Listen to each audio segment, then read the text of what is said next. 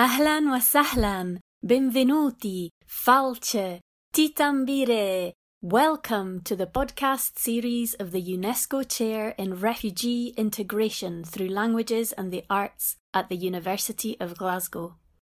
We bring you sounds about integration, languages, culture, society, and identity.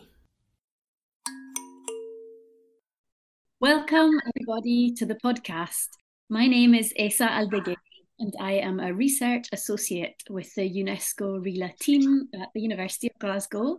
Today, I'm delighted to say that we are joined by our brilliant elders in residence, Deirdre Ford and Avril Bellinger, who'll be talking about their book, The Strengths Approach in Practice, How It Changes Lives. It's a wonderful book, and I can't wait to get started. But before that, Deirdre and Avril are going to introduce themselves so you know a bit more about them. Thank you very much, Issa. It's a delight and a joy to be doing this podcast with you. Hi, everyone. I'm Deirdre. I'm a registered social worker.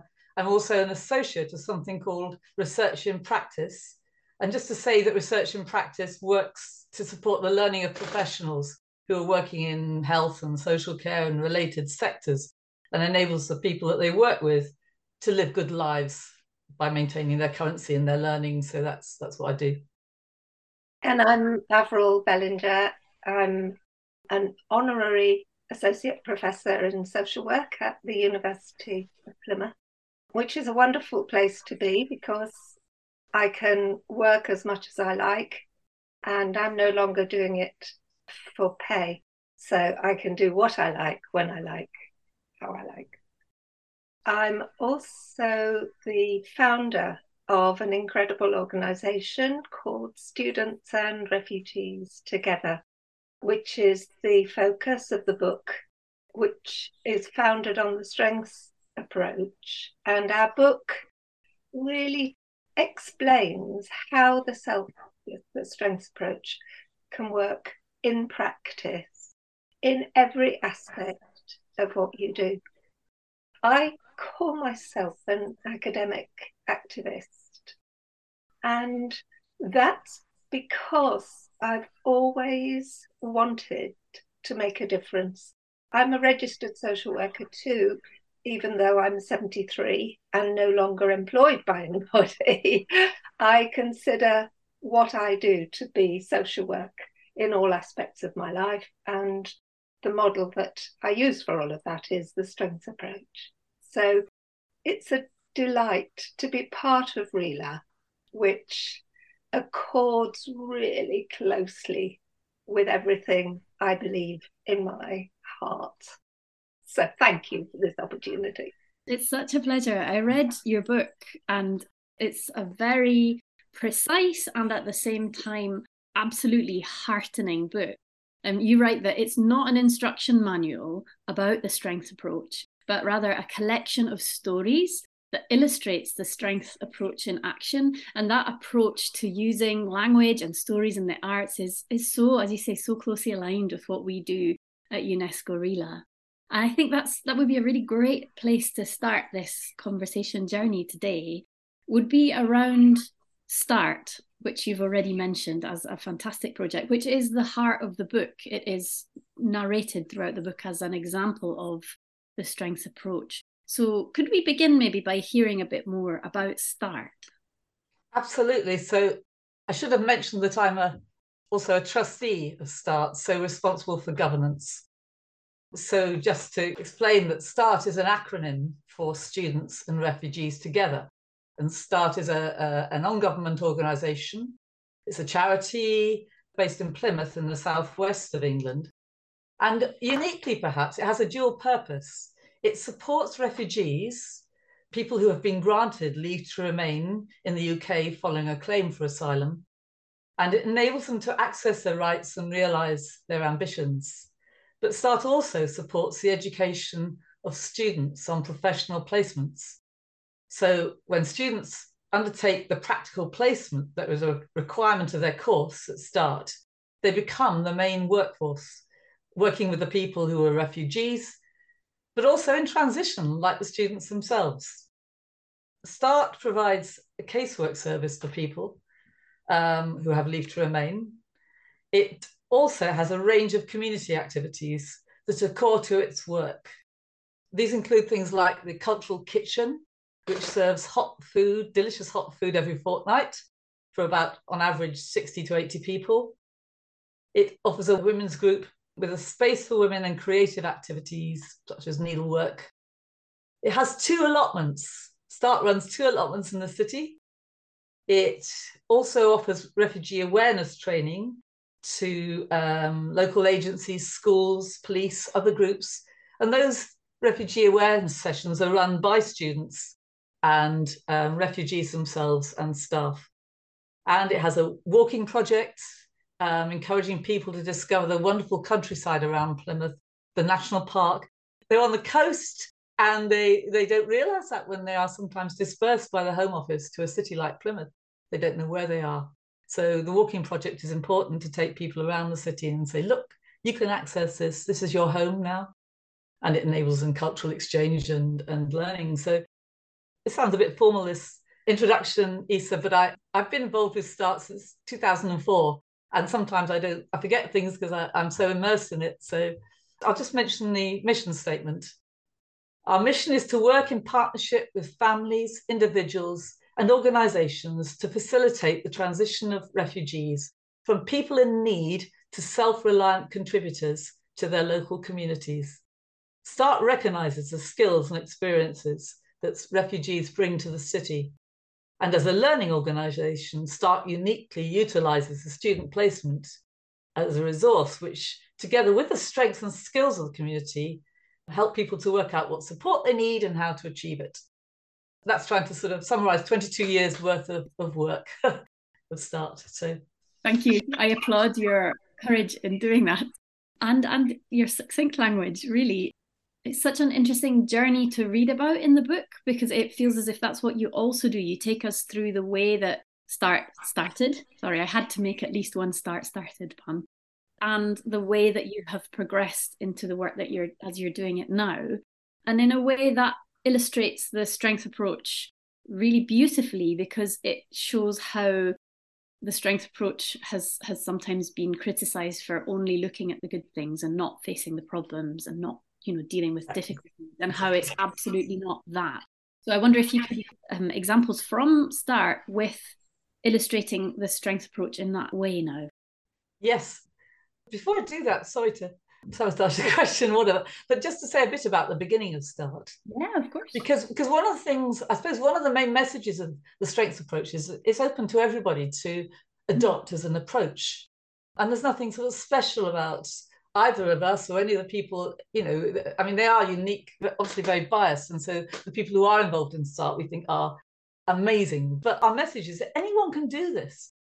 So in 2001, Plymouth was a dispersal area for people seeking asylum. So the Home Office, as I say, would send people to Bristol, Cardiff, Glasgow, but where there were no services for them. So in 2001, this kind of pressure was falling on the education officers who were trying to get children of refugee families into schools. And they were getting overwhelmed by the additional crises and needs of people for housing, for medical support. And the education officer in Averil's Village, this is the kind of often replicated story, but it's an important one about how simply it began. The education officer in Averil's Village was talking about her worry about one of her staff who was getting overwhelmed by all these additional kind of requests for support. So Avril at the time was a university lecturer in social work at Plymouth University, also a practice educator, responsible for practice education, several hundred students on placement. And she said the immortal words of, I've got some social work students, might help you. And START was born. And that was initially in the front room of someone's house, wasn't it, Avril? When the organisation began, because it's true, the manager said, oh, yeah, okay. And I said, okay, how many?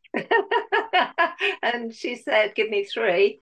And then just before placement was due to start, she wrote to me very formally and said, of course, we have no office accommodation for students. And so at that point, we probably should have pulled the plug and said, oh, it's not, it's not properly health and safety checked and all of that. And instead, I contacted the students and said, what do you think? And they went, yeah. And spoke to a practice educator who lived in Plymouth, who'd said she would be part of this project, as it was then. And she said, oh, I live in Plymouth. They can use my front room as their office. That's how it began. You know, we borrowed a laptop from the local social services education unit. We used the university's resources for paper, postage, books, all of those sorts of things. And we just, to be honest, we made it up as we went along. And the strengths approach is exactly that. It's going, what might be possible here? Let's have a look at, you know, what have we got? How could we use it? How could we do something that makes a difference? And of course, over those first 2 or 3 years, my heart was in my mouth most of the time. You know, we had, it was, there were mobile phones in those days, fortunately. And so everybody just talked to each other all the time about what they were doing, how they were doing it. And that's what kind of kept it safe, if you like. Whenever we had the award boards and student work came up for assessment to see whether the students had had a good experience or not, because they'd probably only worked with 3 families during their placement, which was quite limited compared to what other students were doing. But the depth in which they worked meant that they had no difficulty passing all the course requirements. Yeah. And so that was one of the first tests, really, is, you know, we know this is a good thing. Does it fit within the academic structure in the first place? And so the book contains all of these kind of the organizational development things, you know, the obstacles on the way. But really, it started as a good idea. And I think you talked about bravery, Lisa. Yes, I think you're both extremely brave in the most wonderful, wonderful, inspiring way. It's proven, it's all in your book. You say such courageous and encouraging things. You know, we believe that it is possible to make things happen in any situation if we are brave enough. From the preface, page 15. Well, I have at one point in START's history, because, you know, organizations don't just grow, but it's like plants don't just grow. They need care, you know, they go off in the wrong directions, things like that. You've got to look after them. And we had somebody who was an HR person and consultant, and she came and did an away day with us. And at the end of that, she called me reckless. What's the worst that can happen in this life? You know, what's the worst? Well, we die, don't we? At the end of it, that's what happens. So in the meantime, let's give it a good go. And again, you both write about the strengths approach. It should be seen as a position, a way of thinking, and most of all, a practice. So there's so wonderful focus on small changes, doing something to change a situation that's difficult or perhaps even dangerous. And you call it a way of thinking about social problems that harnesses the strength and potential of people, their communities and environment, even in conditions of the most depleted social capital.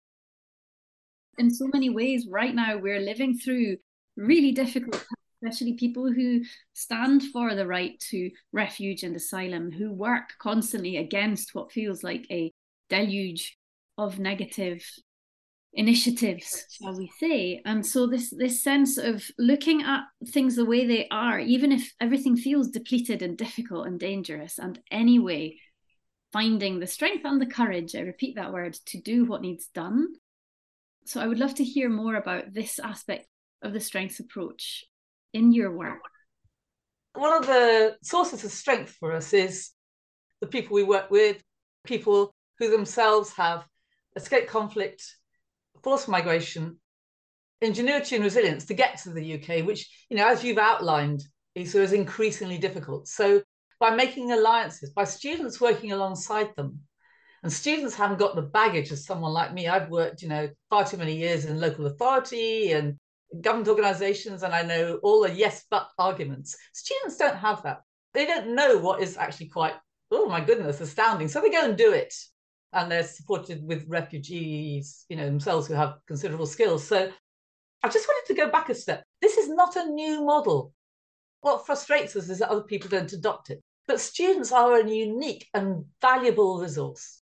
Elsewhere, Avril has written about students are not a burden on placement organisations. They're not a burden on the local government office or the health setting. If you're lucky, you can have one of our students. In the same way that refugees are not a burden. We are so fortunate to have the people in our... But this is not a new arrangement. Going back to the 19th century, we had something called the settlement movement in both the UK and in America. In this country under Canon Barnett and in America under Jane Addams, where people who became very senior in, Prime Minister of England, Clement Attlee, worked alongside people in the poorer communities of East London and learnt their trade. And that gave rise to the NHS and the welfare state in this country. So we get frustrated that people could adopt this model by harnessing the enthusiasm, the energy and the commitment of students to work alongside refugees with homeless people, with young people, and they all applaud it. They all really love START, but they don't do it. Just a quick brief before I come back to your question, or we both come back to your question. Update. So we now have 7 staff members working at START 22 years later, as I said, 2 of whom are former refugees, both from Eritrea, both serve extraordinarily wonderful coffee. But they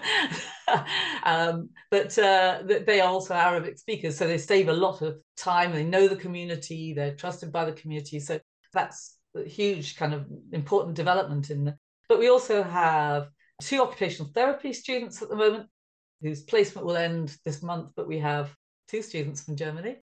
Placement will end in December. We have Plymouth University social work students, and we have casework volunteers, 2 of those as well.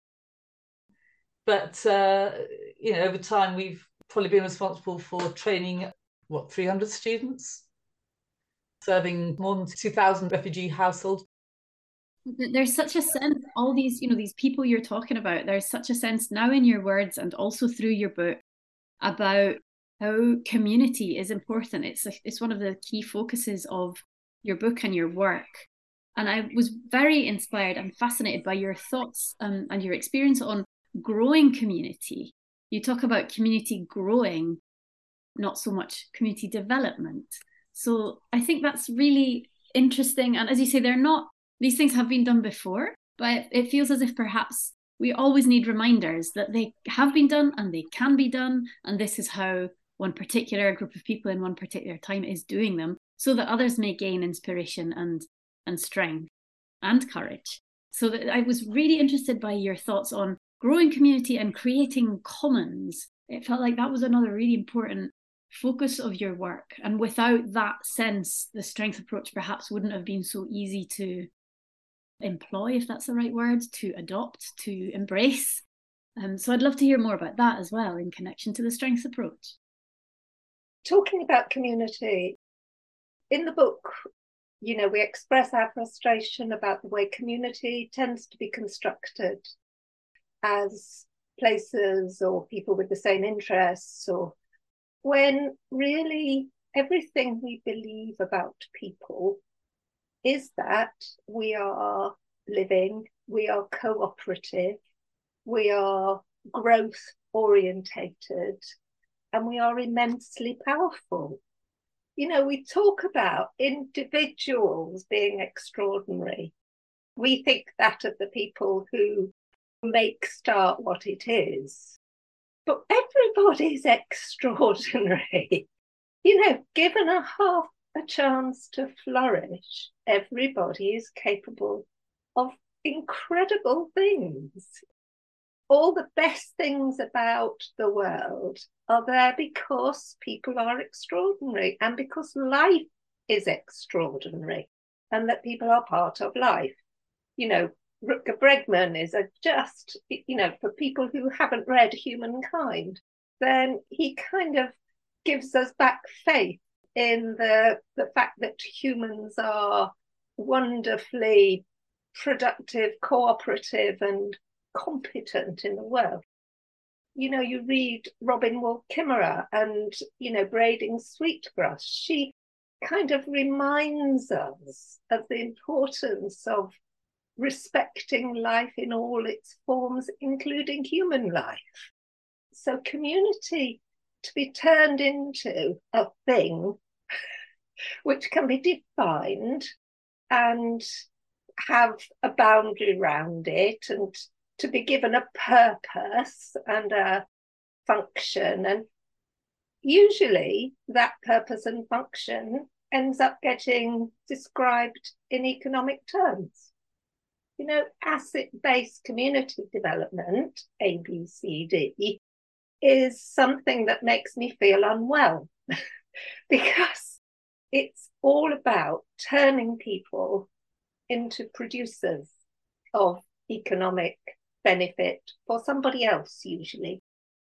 When we were writing this chapter, it was actually a student who said to us, a psychology student, that there was something wrong with talking about building community as if it was a static thing. And it was she, Lucy Ray Conyard, who also writes in the book, who talked about growing community. And that just made all the sense in the world, because community is a dynamic thing. It never reaches a point of being fixed. You know, it's not done. You talk about community being a process, not a product, which is also fundamental, it feels. Yes, it's the doing and being, not the describing, that makes for a community. A community is made up of lots of relationships that impact on each other, and that's really why all the things Deirdre described, like Women's Group and Cultural Kitchen and the allotment, are places where those relationships can happen. Relationships with each other and relationships with the environment. And that's the other part. What we need as humans is to be connected to the earth, you know, to where we are. That's one of our primary needs. And all the environmentalists are very clear that our relationship with the natural world is vital to the survival of the planet and to our own mental health and well-being. And this is where my kind of passion, if you like, about commons comes from. Because what we know is that environmentally, most of those natural resources that we benefit from and which we must serve in order that they continue, you know, much in Robin Wall Kimmerer's book, then they have been enclosed and the benefit of them has been removed from the people whose livelihood was invested in looking after them and where that reciprocal benefit existed. And instead, they've been asset stripped. You know, so all the indigenous communities who are living or trying to survive mining precious metals, lithium, coal, gas, the people who live in the Amazon whose very biodome is being destroyed around them, their work was to care for that environment. You know, that's what they were there for. But commerce moves in and strips out, says, oh, this is nice. This doesn't belong to anybody, we'll have that. Much in the same way as happened in this country 150, 200 years ago, when large areas which had been looked after and cared for by the people who benefited from it were suddenly enclosed. Those people had to move to cities and factories and become a workforce. And they, those areas then became degraded. And it is the exploitation of the commons that has led to where we are now. And I think if we understand that, then we look very carefully at what can be preserved and how we preserve it. There's wonderful writing by Guy Standing about the Blue Commons, and he talks about the way in which natural resources at which people lived from in a sustainable way have been exploited by big business, and how that's contributed to the climate catastrophe. In your book, you talk a lot as well about the difference between creating commons and providing services. And the examples that you give from START are about using the strengths approach to create commons. But often it feels as if over the years people have thought that, they're providing a service and tried to fit you into that kind of way of seeing and doing. But that's not actually how it works, and that's what you argue doesn't necessarily work. So I'd love to hear your thoughts about that as well, creating a commons. I mean, a commons is something that is held by all the people who benefit from it, and most often, as you've been talking wonderfully, we think of commons as a natural space or an environment. And in your book, you make it very clear that yes, it's that, and also many, many more things. Yes. And I'd love to hear more about that. A good example of that is probably Cultural Kitchen. Okay. Because as Deirdre says, every fortnight, up to 100 people from all over the world who at different stages in the asylum system, and students and staff and volunteers all get together and cook a meal together, wash up and eat it and wash up.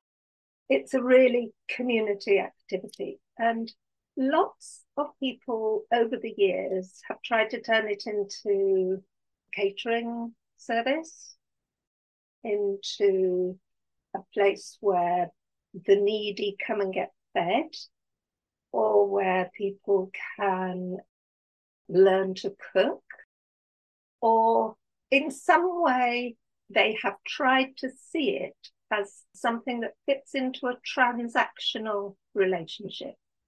We do this and you get that, and possibly you pay for it or someone else pays for it, but it is on that basis. And actually how Cultural Kitchen works is that a room is provided, people plan food and cook together, but the most important thing is that it's a safe space for people to come and be and eat together and do whatever they choose to do. Activities for children, some of which is running round the tables. A chance for adults to, at one point, one of the women decided she was going to set up an English conversation group. The men have their own version of that. They very often go outside and sit and smoke together. It's a process where people have to find a place that they fit for themselves, where they can give and receive equally. Deirdre and I used to work at the university, and at Friday night, 5 o'clock, we'd had enough, we were tired out, depleted, ready to go home. And oh God, it's kitchen. So we'd trail on down, and it would all be happening. People, students and refugees and stuff, chopping things and serving things, and kids running about and so forth. I would walk in and I would think, oh gosh, this is hard, because there's no place ready for me. I'm not in charge of this. I'm not in control of this. I've just got to be here. And by the end of the evening, I was replenished. And that's because there was no place for me. There was no job for me. I had to find a way to contribute. And in doing that, I felt better. And we start guards that space very fiercely in everything it does. Yeah, I build on what Avril said, because it isn't easy going to Cultural Kitchen. And we've been surprised sometimes we've had visitors who are social workers and they don't know how to kind of work with it really and relate to it. You know, it requires you to sort of sit down and talk to people who have very limited English, and my Parsi, my Arabic are virtually non-existent. But I have the warmest relationship with Fatima, for example, who's from Tehran. And we've known each other for many years now. We aren't able to exchange a lot of language, but enormous warmth and friendship and help. And as Avril said, it replenishes us, what we get out of being part of that community. But there's no doubt we grow it because we sit down and we try and relate on whatever level, whether it's football or chess or giving children back to parents because they've run away, or that's part of the growing. It's about interacting with people. I absolutely love it because the minimal of kind of interest in someone, what they're wearing, their children, sparks off that kind of interaction. And people, you know, sadly say that they really like coming to Kitchen because people aren't racist towards them. British people aren't racist there. And so they themselves are motivated to make those links as well. So it's a very good place to grow a community.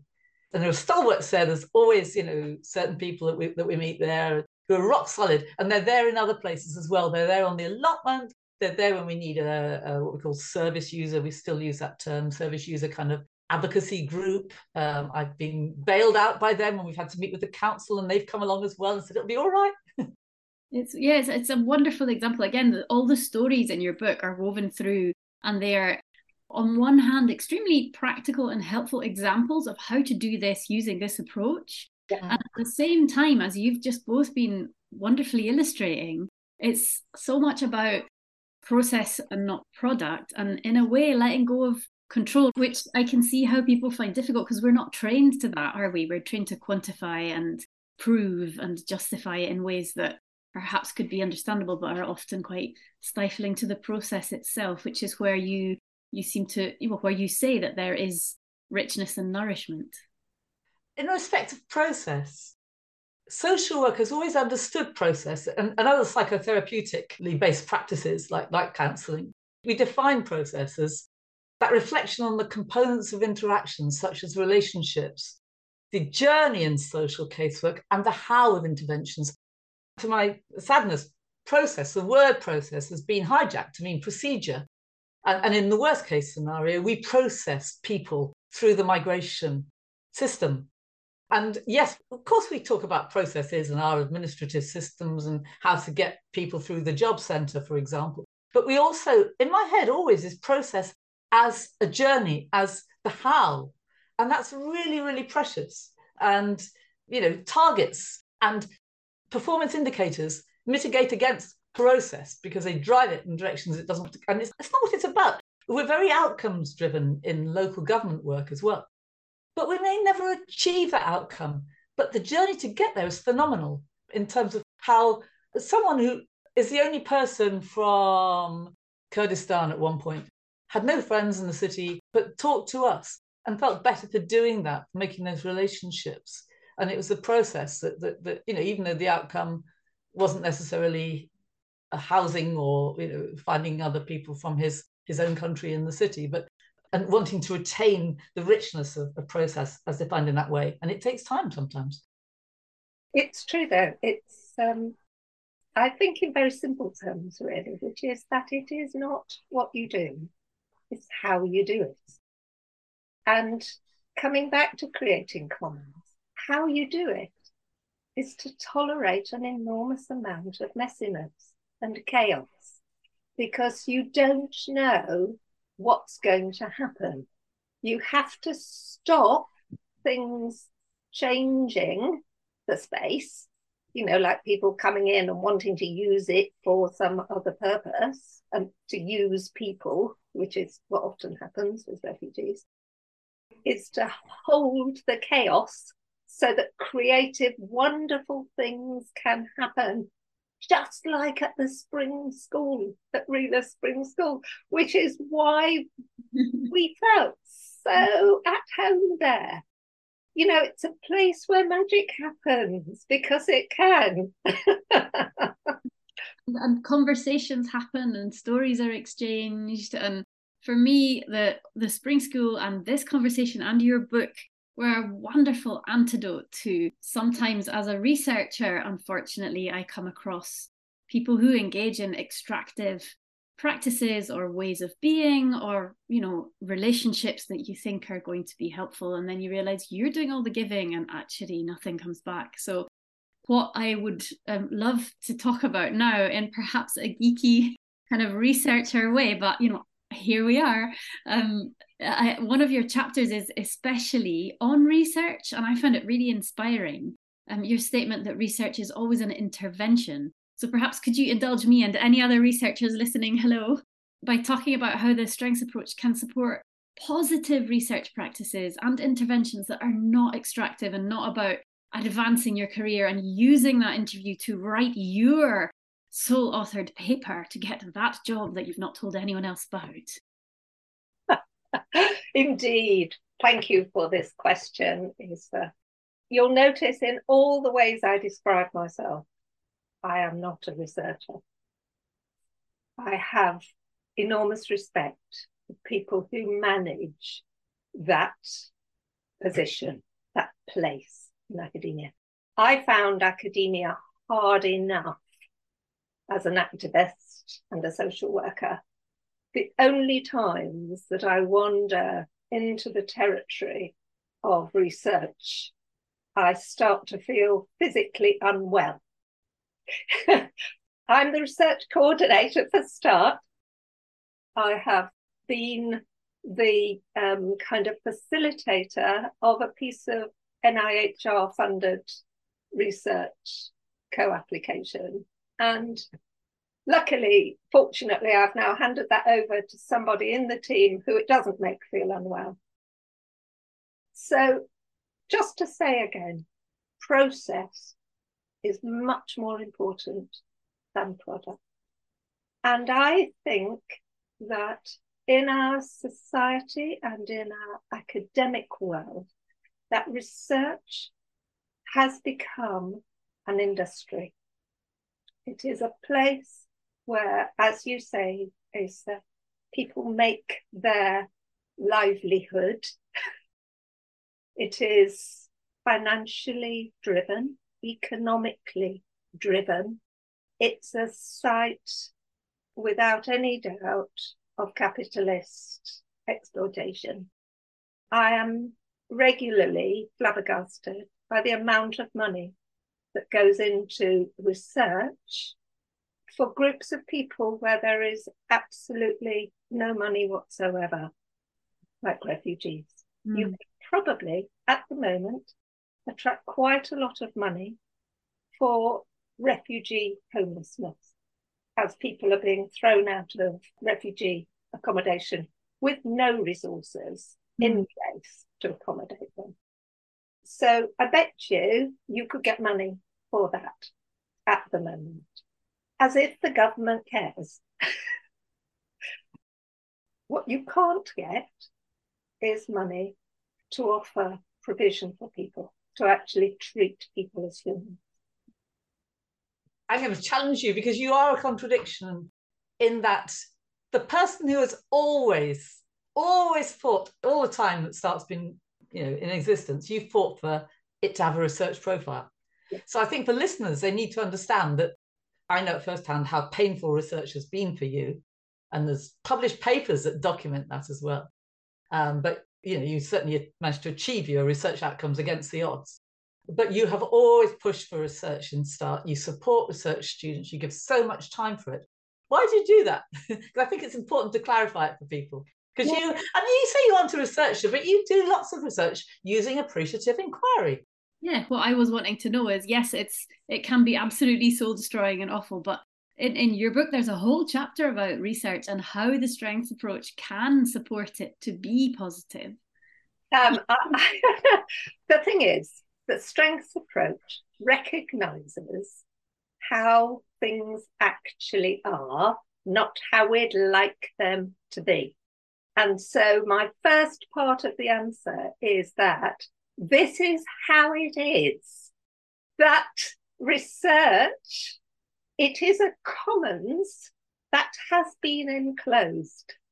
Research is actually doing with the best integrity you can muster your absolute utmost to find out things that we need to know.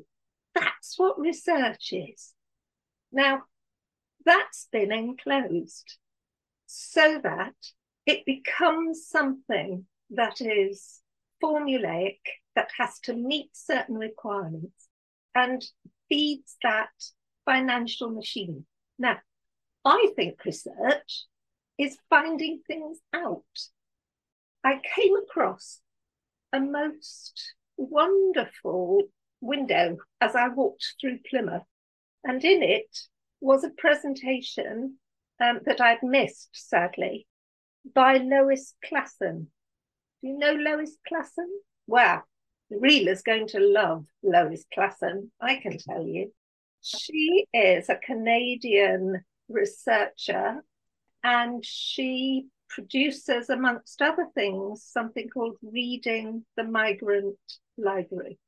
And her work is artistic, it is developmental, it is, you can't actually put it into a category. And because of that, it's alive and joyful. Anyone who's listening, look her up. Klassen, Lois Classon. Her work's connected to the wider environment and all of that. So I think whatever you do to try and find out what you want to know, you are being active. I'm a practitioner. You know, social work is practice. It's about trying to achieve social justice, working with and for people and planet about that. So we know that everything we do is practice. You know, it's intervention. I was flabbergasted as a new researcher when I went, a new academic, when I went to a research group thinking, oh, I'll find something out here. When everybody talking about practice was talking about research practice. They weren't talking about what I thought practice was, which is trying to do things to make a difference. I can't work out how to make sense of that boundary between what you do in order to try and make sense of things and to contribute to this understanding of our place in the world and how we can live it better, and research. It seems to me that it's a false line that is put there so that people can benefit from being within it.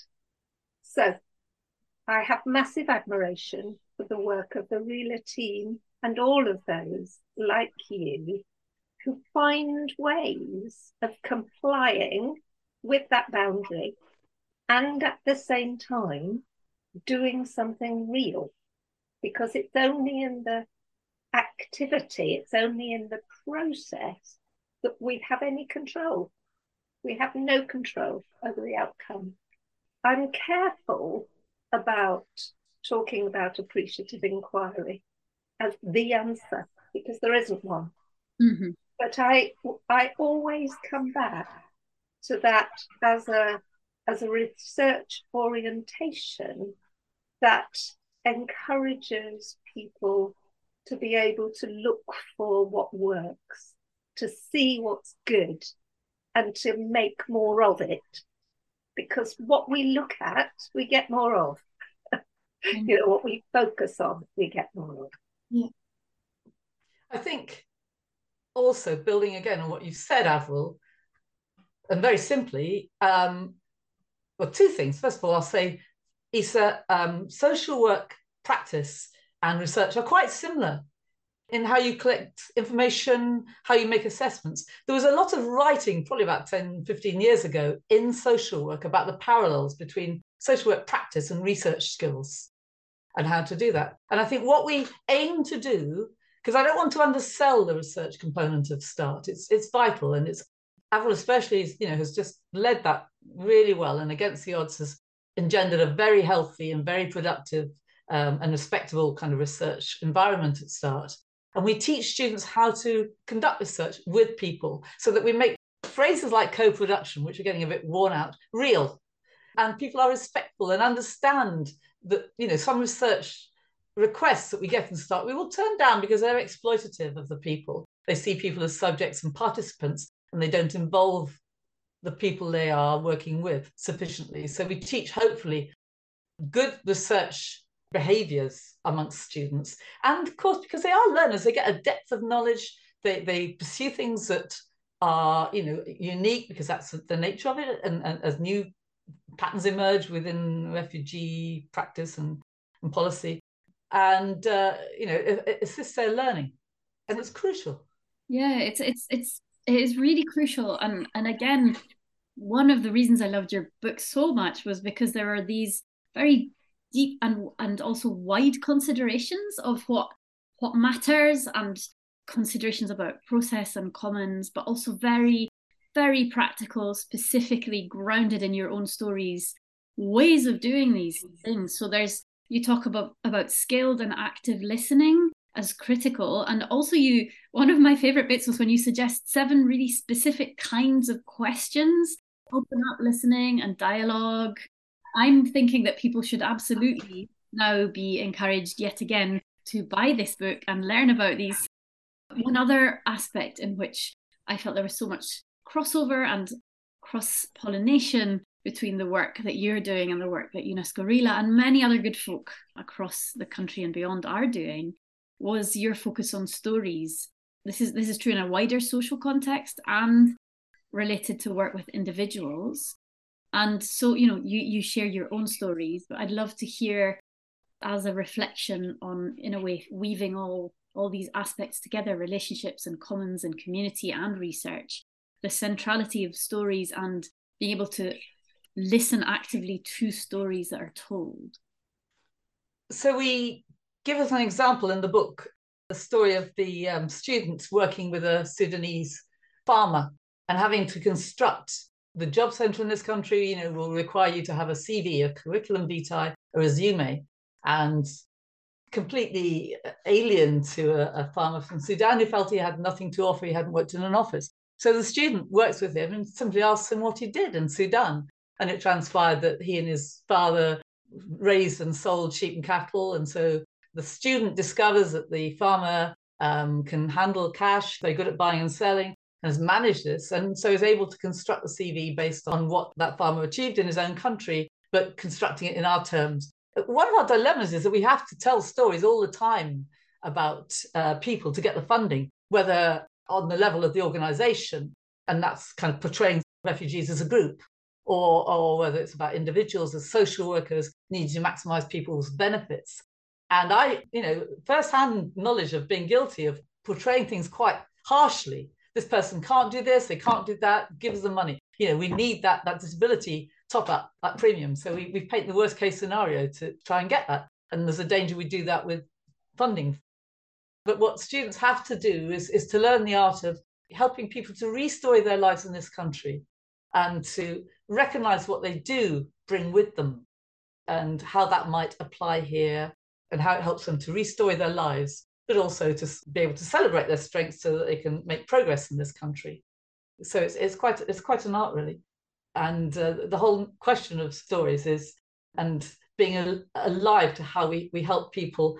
People are quite self-deprecating, both in a profession like social work and students themselves.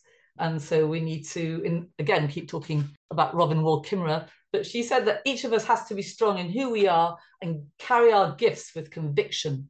So it's about students acting as what Dennis Felibi calls an affirmative mirror to people. To mirror back, to beam back to them their positive attributes and their achievements. People dealing with the most difficult personal circumstances know most about how to survive in those circumstances. And it is really careless of us if we don't listen, if we don't try to learn from people who are in the most awful circumstances. Those questions in the book are about, how have you managed thus far? What has kept your spirit alive? One of the things you were asking about, Lisa, was where we talk about the quietest voices. Yeah, this connects so well. I was just about to come in and say that, because you say in your book, one of the really great things about the book is that at the end of every chapter, there are learning points. I just love that as someone who's always going to be a learner. It's just like, oh, thank you, learning points. One of the learning points is this brilliant quote: "In times of crisis particularly, give the quiet stories your full attention. They contain wisdom about survival." It feels as if this is absolutely what you were talking about, Avril. Exactly. Because, we know, in this work, people talk about hard to reach. Actually, people aren't hard to reach. They're hard to hear. They're hard to listen to, because what it then does is push us towards doing something about what we hear. And I just think it's, as a teacher, as a social worker, we are taught always to listen to the person who's not speaking. Who's the person who's sitting there quietly thinking that they don't have anything to contribute? Because once you can listen to what that person has to say, it could change everything. Robin Wall Kimmerer says, yes, we must have confidence in who we are and what we know and so forth, but lots of people don't. The strengths approach assumes that people have that wisdom and it goes looking for it. And that's what makes it so active. There's never nothing you can do. You can ask and listen. And we have to be careful not to restory people's lives using the kind of terminology of migration systems and political rhetoric. For instance, Cornwall Council this year, as part of Refugee Week, made some videos. They created videos to share stories of refugees in Cornwall for Cornwall Resettlement Service, and we can provide a link for that. It's online. And their intention was to bring to life the human stories behind the word refugee. So you have a video of Major, who's from Iraq. He's a Yazidi, and he came to this country 2017 to Cornwall, really loves the countryside of Cornwall, reminds him of home, really appreciates the kindness of people. But he talks about hating the word refugee, how that constructs him. He's put in a different class. When he was living back in Iraq, and he was still, before he escaped persecution by ISIS, he had to maintain a low profile and minimize difference. He had to speak the right language so that he didn't draw attention to himself. And yet he feels that's what's happening with terms like refugee. It created a barrier for him between society and refugees. And he talks about, there are so many stories associated with refugees about people don't know the reality in Cornwall about people and their background and why they're here. They just use this blanket term, refugee. And then Major concludes by saying, I don't think it's right to put these barriers between humans.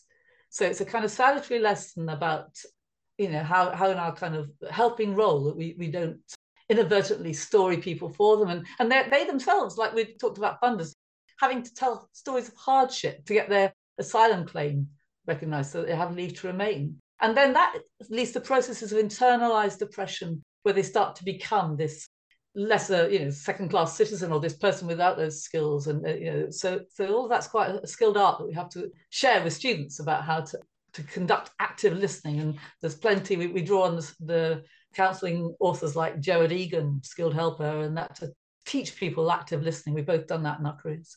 Yeah, and to keep reminding each other about these skills and accept that we'll always be learners and we'll always need to be reminded. It's really, it's so true about what you say, restoring ourselves and each other and being aware and awake to new ideas that may not be new ideas, but maybe we've just never heard them before in that particular way.